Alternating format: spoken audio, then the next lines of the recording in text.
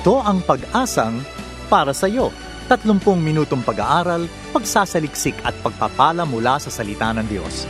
Bawat linggo ay sinisikap ng programang ito na ihatid sa inyo ang tanging gabay na maaasahan sa masalimuot na mundong ito, ang makapangyarihang salita ng Diyos.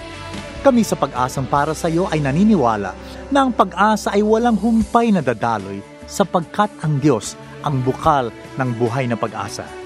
Bago natin pakinggan ang salitang magpapalakas at magpapalaya, pakinggan natin ang natatanging bilang na ito.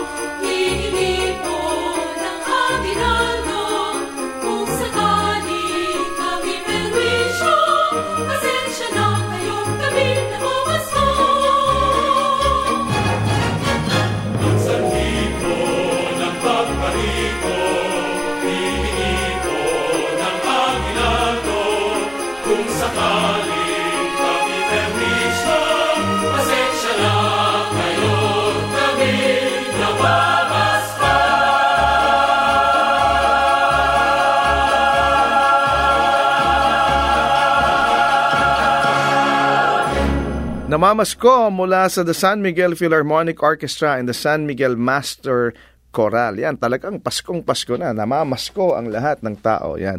Isang malamig at masaya at mapagpalang araw ang sumainyo mga giliw nating tagapakinig ng ating programang Pag-asang para sa iyo. Ako muli si Rodel Lacson at ako makakasama ninyo sa loob ng 30 minutong pag-aaral, pagsasaliksik at pagbubulay-bulay ng salita ng Diyos. Of course, ang ating pong programang Pag-asang para sa iyo is a weekly radio broadcast of the Philippines General Council of the Assemblies of God. Produced ito in partnership with Asia Pacific Media Ministries o ng AP Media Ministries. Sila po ang ating mga kapartners at sila po yung ating mga nagtataguyod ng ating programa. Of course, may mga kaibigan tayo na patuloy na sumusuporta. Pinagpipray ng ating programa. Sinasabi ng pastor, magpatuloy lang kayo. Sagot namin kayo sa panalangin yan. Kaya kami po'y natutuwa, nagpapasalamat sa ating mga prayer partners, sa ating mga prayer warriors na talagang nandyan palagi at hindi tayo pinababayaan. Naka-back up palagi sila sa atin sa panalangin. Nakikinig sila at sinasabi nilang, we are praying for you. So we thank you for your support, for your ministry to us. Kami po'y nagmi-minister pero kami po'y namiministeran din, no? Kami po'y napagpapala rin ng inyong pagkikinig dahil alam po natin na ang salita ng Diyos ay naibabahagi natin sa lahat po ng mga, hindi lang sa mga bata, hindi lang sa mga kabataan, kundi sa mga tatay, sa mga nanay, sa mga lolo, sa mga lola, at maging sa mga talaga naghahanap ng kasagutan sa kanilang spiritual na buhay. No? May mga kaibigan po tayo na nagsasabi na may mga kakilala silang hindi pa nakikilala si Jesus, pero nung makapakinig na ating programa, na-encourage sila, no? na nakikita nila yung kakulangan natin bilang mga tao at ang kabutihan ng Diyos sa bawat isa, no? Mananampalataya man o hindi, talagang ang Diyos ay palaging nariyan. Yan, second week na, no, ng ating Disyembre. Talagang simula na nung countdown na palapit na ng palapit, ilang araw na lang, no? Ilang araw na lang. 2 linggo na lang at ito na ang pinakihintay natin, no, ang pagsapit ng araw ng Pasko. Yung iba excited, yung iba medyo sabi, ganun ba, malapit na ba? Yung iba naman talaga namang sana dumating na. Pero kung ano man po yung sitwasyon ninyo, kung kayo man excited, o kung kayo man ay medyo sinasabi ninyo ay sana mga ilang linggo pa bago dumating yung Pasko. Sana kung ano man yung kalagayan nyo ngayon ay maging positive palagi ang ating outlook, no? Dahil itong dumarating na season na ito, talagang maraming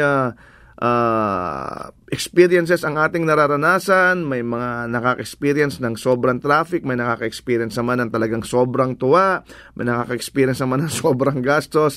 So medyo hinay-hinay lang po, no? Tandaan po natin, ang dahilan palagi ng ating selebrasyon, of course, ay yung kapanganakan ng ating Panginoong Hesukristo. Yan ang dahilan kung bakit tayo nagse-celebrate. Hindi dahil we celebrate for the sake of celebration, but we celebrate because we know that our Lord Jesus Christ has come to save us from sin and of course to give us an everlasting life. Yan. Marami tayong mga naranasan itong nakaraang linggo. Konting tiis na lang sa mga nahihirapan dyan, no? Pero good business pa rin sa mga businessmen dahil nga magpapasko na. Pero again, pala natin pinapaalala, ang kahulugan ng tunay na kahulugan ng araw ng Pasko ay ang kapanganakan ng ating Panginoon si Kristo. Kung saan tayo nagkaroon ng kaligtasan, kung saan tayo nagkaroon ng pag-asa na mabuhay ng walang hanggan. Yan ang kapanganakan ng ating Panginoon.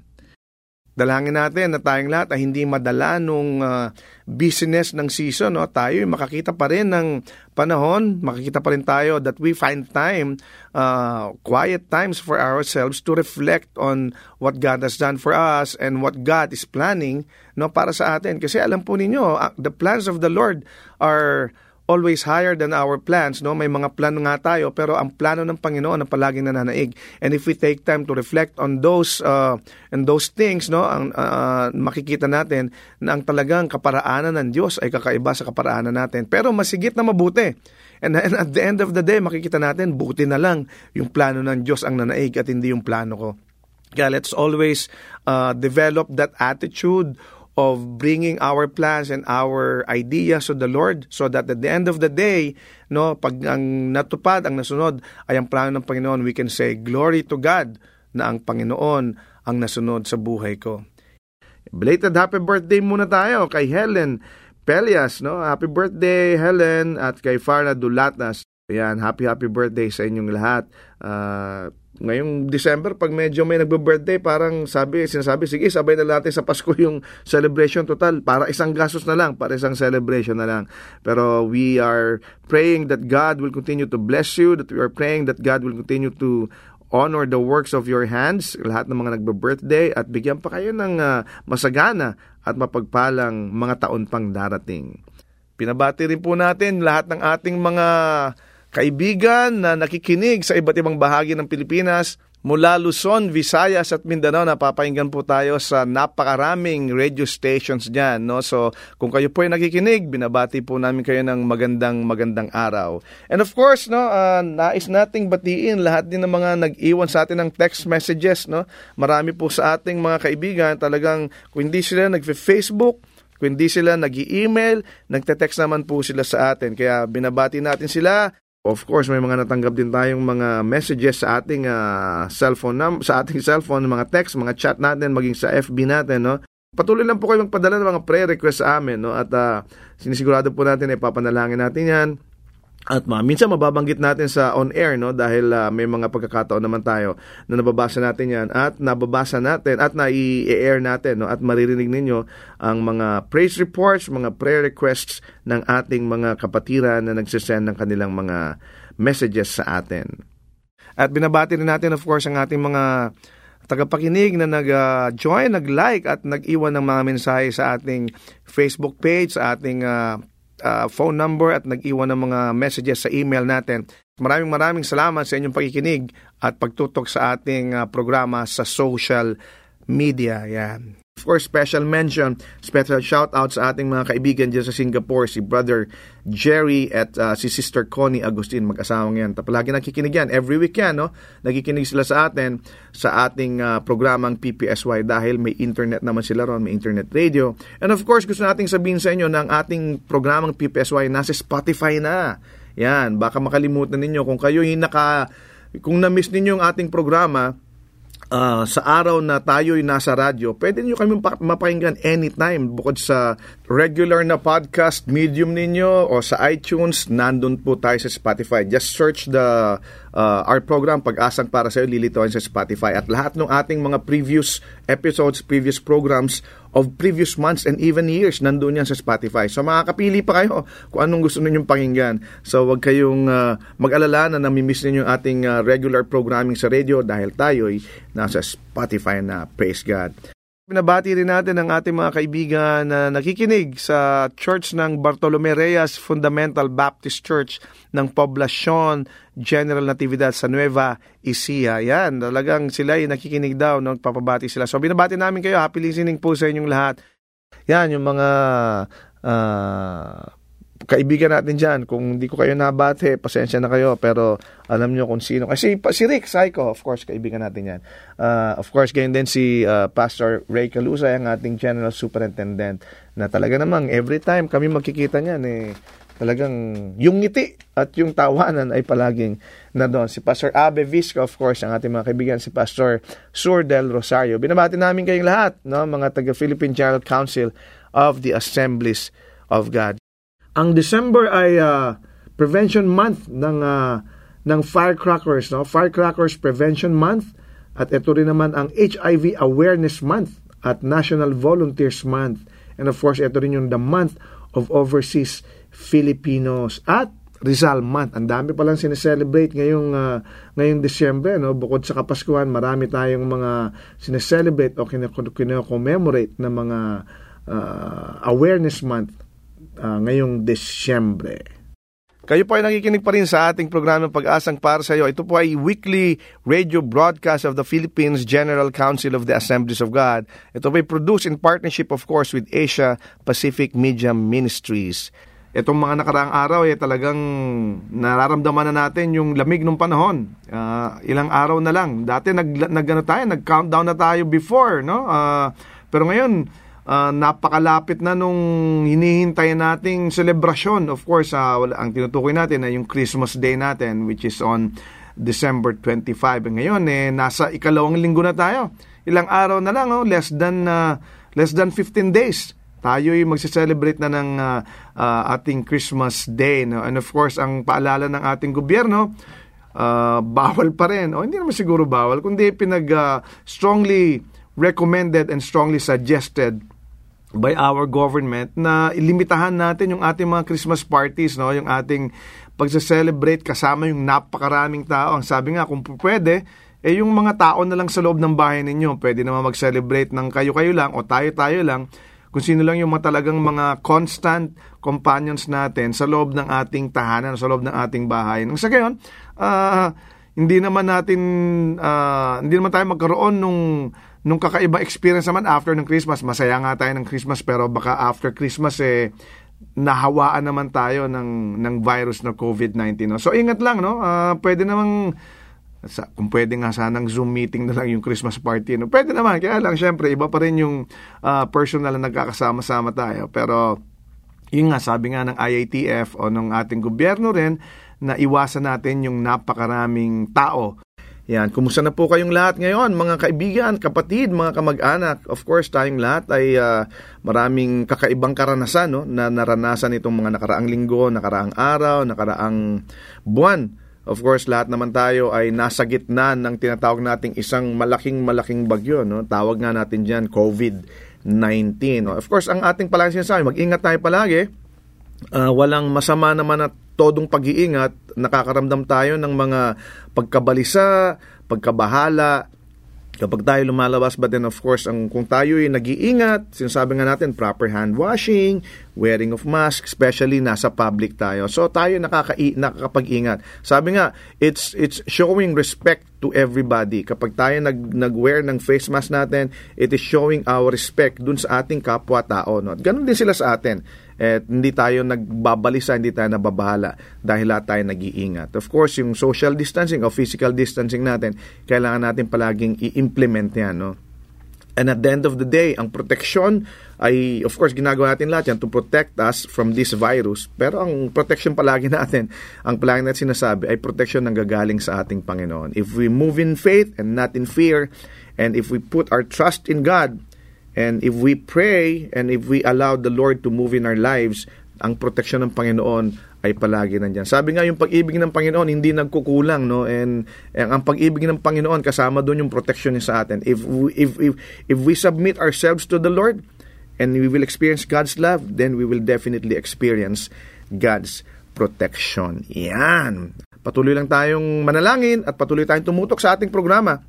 Dahil every week naman po tayo po'y narito para kayo'y samahan at patuloy tayong mag-aral at makinig ng salita ng Diyos. Ang tayo sa ganun ay yung ating pananampalataya, yung ating faith ay patuloy na naiaangat natin. No? Patuloy na nagkakaroon tayo ng katiwasayan, nagkakaroon tayo ng kapayapaan sa ating mga puso dahil ang salita ng Diyos ang nagbibigay sa atin ng tunay na kapayapaan at ng tunay na katiwasayan. Ngayon naman dumako tayo sa pag-aaral ng salita ng Diyos. Tama-tama itong ating mensahe ngayon dahil tama-tama palapit na yung Pasko. Ito inaabangan natin, no, yung time, yung oras kung saan sasapit na ang Pasko o yung selebrasyong gustong-gusto nating palaging abangan. No? Ito'y matatagpuan natin sa Galatians chapter 4, verses 4 to 5. Ang ating pamagat ang title ng ating topic ngayon ay On Time and On Target. Ang sabi dito, verse 4, But when the right time came, God sent His Son, born of a woman, subject to the law. God sent Him to buy freedom for us who were slaves to the law so that He could adopt us as His very own children. Ang ganda nito, maikli lang pero tama-tama makikita natin dito. Ano ba yung tinutukoy dito ni Pablo? Ano ba yung sinasabi niya ditong timing? Ano ba yung sinasabi niya ditong on target? At di ba pag nalalapit na yung Pasko, marami tayong mga gift giving, marami ring mga timely preaching about Christmas. Pero ngayon ang sinasabi ni Paul iba di ba? Ang statement niya about Christmas ay yung pagdating ni Kristo mismo. It's not about the celebration, no? But it's about the coming of Christ, the birth of Jesus Christ. Ito yung tinura niya sa Galatian Church. At yung sa sinabi niyang ito, kasama na lahat ito. Ito yung Pasko, ito yung pagdating ni Kristo, ito yung pagkaroon natin ng kalayaan. Makita natin dito, no, na ang Panginoon ay palaging on time. God is always on time. Makikita natin sa unang verse pa lang, sabi, when the right time came. O sa ibang version, when the fullness of time has come. Talagang eksakto. Kapag dumating daw yung tamang oras o when yung fullness, yung kabuuan ng oras ay dumating na. So, ibig sabihin, may timing ang ating Panginoon. Pero tayo, mapapansin natin, we become so impatient, no? Kapag when things don't work out as planned, kapag hindi ito dumating hindi ito yung sumakto sa plano natin. When things don't go our way, when the timing that we want is not met, talagang nadidisappoint tayo, di ba? Yung prayers natin ay hindi nasasagot o when yung mga paghihirap natin, yung mga difficulties natin nagpe-persist, no? Nagiging impatient na tayo. But God is always on time. I-consider natin yung mga ilang Old Testament na examples. Si Joseph, siya binenta sa slavery, di ba? Siya nakulong, pero he becomes the prime minister of Egypt. He becomes the second most powerful man in Egypt. Next only to Pharaoh. Bakit? Kasi Timing ng Panginoon yun di ba? Si Moses, na-preserve siya sa disyerto ng napakaraming taon, di ba? Talaga nandun lang siya, nagpapastol siya. But then he became the deliverer. Bakit? Timing ng Panginoon. Yung Red Sea experience, di ba? Yung Red Sea it opened just in time. Hindi ito nag-open ng advance. Bakit? Kasi, siyempre, pag nag-open siya ng advance, parang walang milagro nang mangyayari. Parang di makikita ng mga bayan ng Israel yung milagrong ginawa ng Panginoon. Nagsara din ito on time. Bakit? Kasi kung nahuli ito ng timing, ng pagsara, nahabol ang mga Israelites ng mga Egyptian. O kung nagsara ito ng mas maaga, dinalunod din yung mga taga-Israel. Ibig sabihin, timing talaga ng Panginoon. God is always on time. God was also right on time with the birth of Christ. Yung panganganak ng ating Panginoong, pagkapanganak ng ating Panginoong Jesucristo, on time din yan. How long it must have seemed, no? Kung tayo nakatira nung unang panahon, parang ang tagal naman dumating ng ating Panginoon na ipinangako sa Garden of Eden pa lang, ipinangako na to, hindi ba? Sa mga propesiya, pinangako na. Yung 400 years of silence ng Bible na hindi nagsalita ang Panginoon, alam natin na darating yung ating Panginoong Jesucristo. And then, bang! Yung action, yung angelic activity, nagkaroon ng pag-iingay, nagkaroon ng noise, nagkaroon ng action, nagkaroon ng activities, nagkaroon ng paggalaw, di ba? Yung nagkaroon ng crowded in, yung di ba? Ang daming mga taong dumarating, yung birth ng ating Panginoon, yung shepherd, yung wise men, lahat yan, kasama yan sa timing ng ating Panginoon. And God will also be right on time with the second coming of Christ. Kung on time siya, dun sa panganganak ng ating Panginoon, on time din siya sa second coming ni Christ. Hindi ba? Yung iba magda-doubt, but God will always be on time. Ito maganda mga kapatid, God is always on time also in His working in our lives. Sa buhay natin mismo, palaging on time ang Panginoon. Hindi siya pwedeng mahuli, hindi siya pwedeng mauna. Hindi ka nariyan sa kalagayan mo by accident. Talagang timing ng Panginoon yan. Kung ano nararamdaman mo, kung ano nararanasan mo ngayon, timing ng Panginoon yan. Your difficulties are opportunities na kailangan mong paniwalaan. Diba? Minsan sinasabi natin, ang hirap na itong buhay na ito, pero kapatid, oportunidad yan para gumalaw ang Panginoon sa ating buhay. Hindi nahuli ang Panginoon.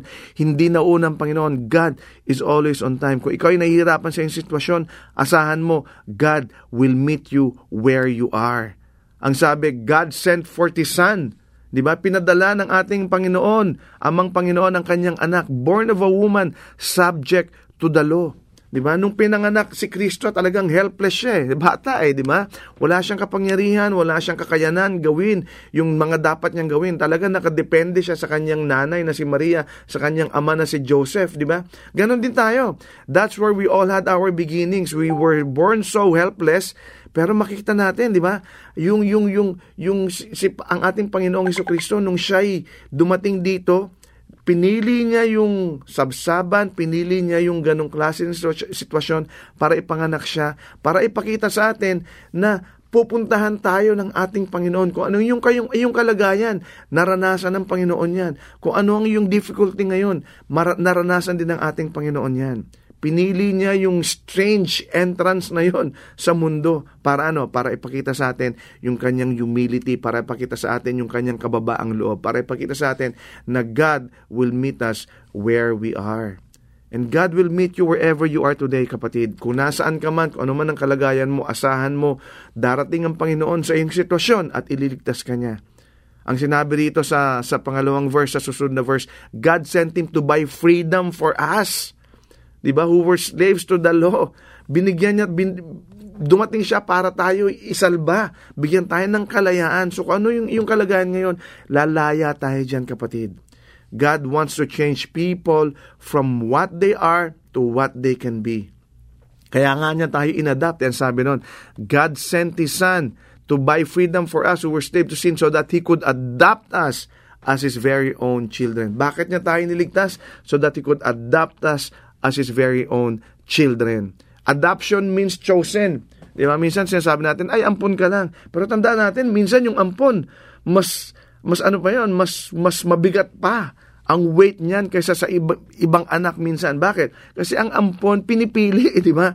Ang sabi nga nung isang kaibigan, may ampon siya. Sabi niya, alam mo yung ampon, yung anak ko, minsan pinagagalitan yung ampon ko. Bakit? Kasi sabi, ampon ka lang. Pero alam mo kung paano kung nakorek yung sitwasyon niyon? Sabi niya, ang sabi ko sa anak ko, alam mo, yung inampon natin na si Helen, pinili namin niya kaya naging ampon. Ikaw, inanak ka ng nanay mo. Di ba? Wala kaming choice. Ngayon ang ampon, chosen yan. So we are adopted. We are chosen because of the redemption, and that is because of the cross. God is developing you into what you ought to be. Mga kapatid, Jesus will change your life, and you can be what you ought to be through His power. Make this moment your decision. Make this the most important moment in your life, and that is to choose Christ, and that is to choose Jesus. God is always on time. Hindi siya mahuhuli, hindi siya mauuna. Tandaan mo, kapatid, God is always on time. Tayong lahat manalangin. Panginoon, nagpapasalamat kami na Ikaw ang Diyos na concern sa timing sa buhay namin. Ikaw ang Diyos na concern sa lahat ng nangyayari sa aming sitwasyon, Panginoon. Hindi mo kami hinahayaan mag-isa, hindi mo kami hinahayaang lumakad ng hindi ka kasama, pero palagi kang nandun on time. Minsan di ka namin nakikita, pero you are always there. Even when we don't see you, you are working in our lives. Even when we don't feel you, you are also working in our lives, Lord, because you are always there for us. You are always on time. Hindi man namin nakikita, pero asahan namin na yung pangako mo palagi matutupad. Maraming salamat, Panginoon, na Ikaw ang Diyos na dumating para kami iligtas sa aming kasalanan. We want to honor you today. We want to give you praise and thanks because of what you've done for us. We love you, Lord. In Jesus' name we pray. Amen. Maraming salamat sa iyong pagkikinig sa ating programang Pag-asang para sa iyo. Kung ikaw, kaibigan, kapatid, ay napagpala sa ating programa, we'd like to know you more. So we encourage you to like our Facebook page, Pag-asang para sa iyo, or go to fb.com/ppsy radio. Kung ikaw naman na may questions or suggestion, or ikaw ay nangangailangan ng panalangin, message us sa ating Pag-asang para sa iyo Facebook page or sa email address na ppsyradio@gmail.com. Muli, ang aming email ay ppsyradio@gmail.com. You can also text us a cellphone number na 0915-662-2234.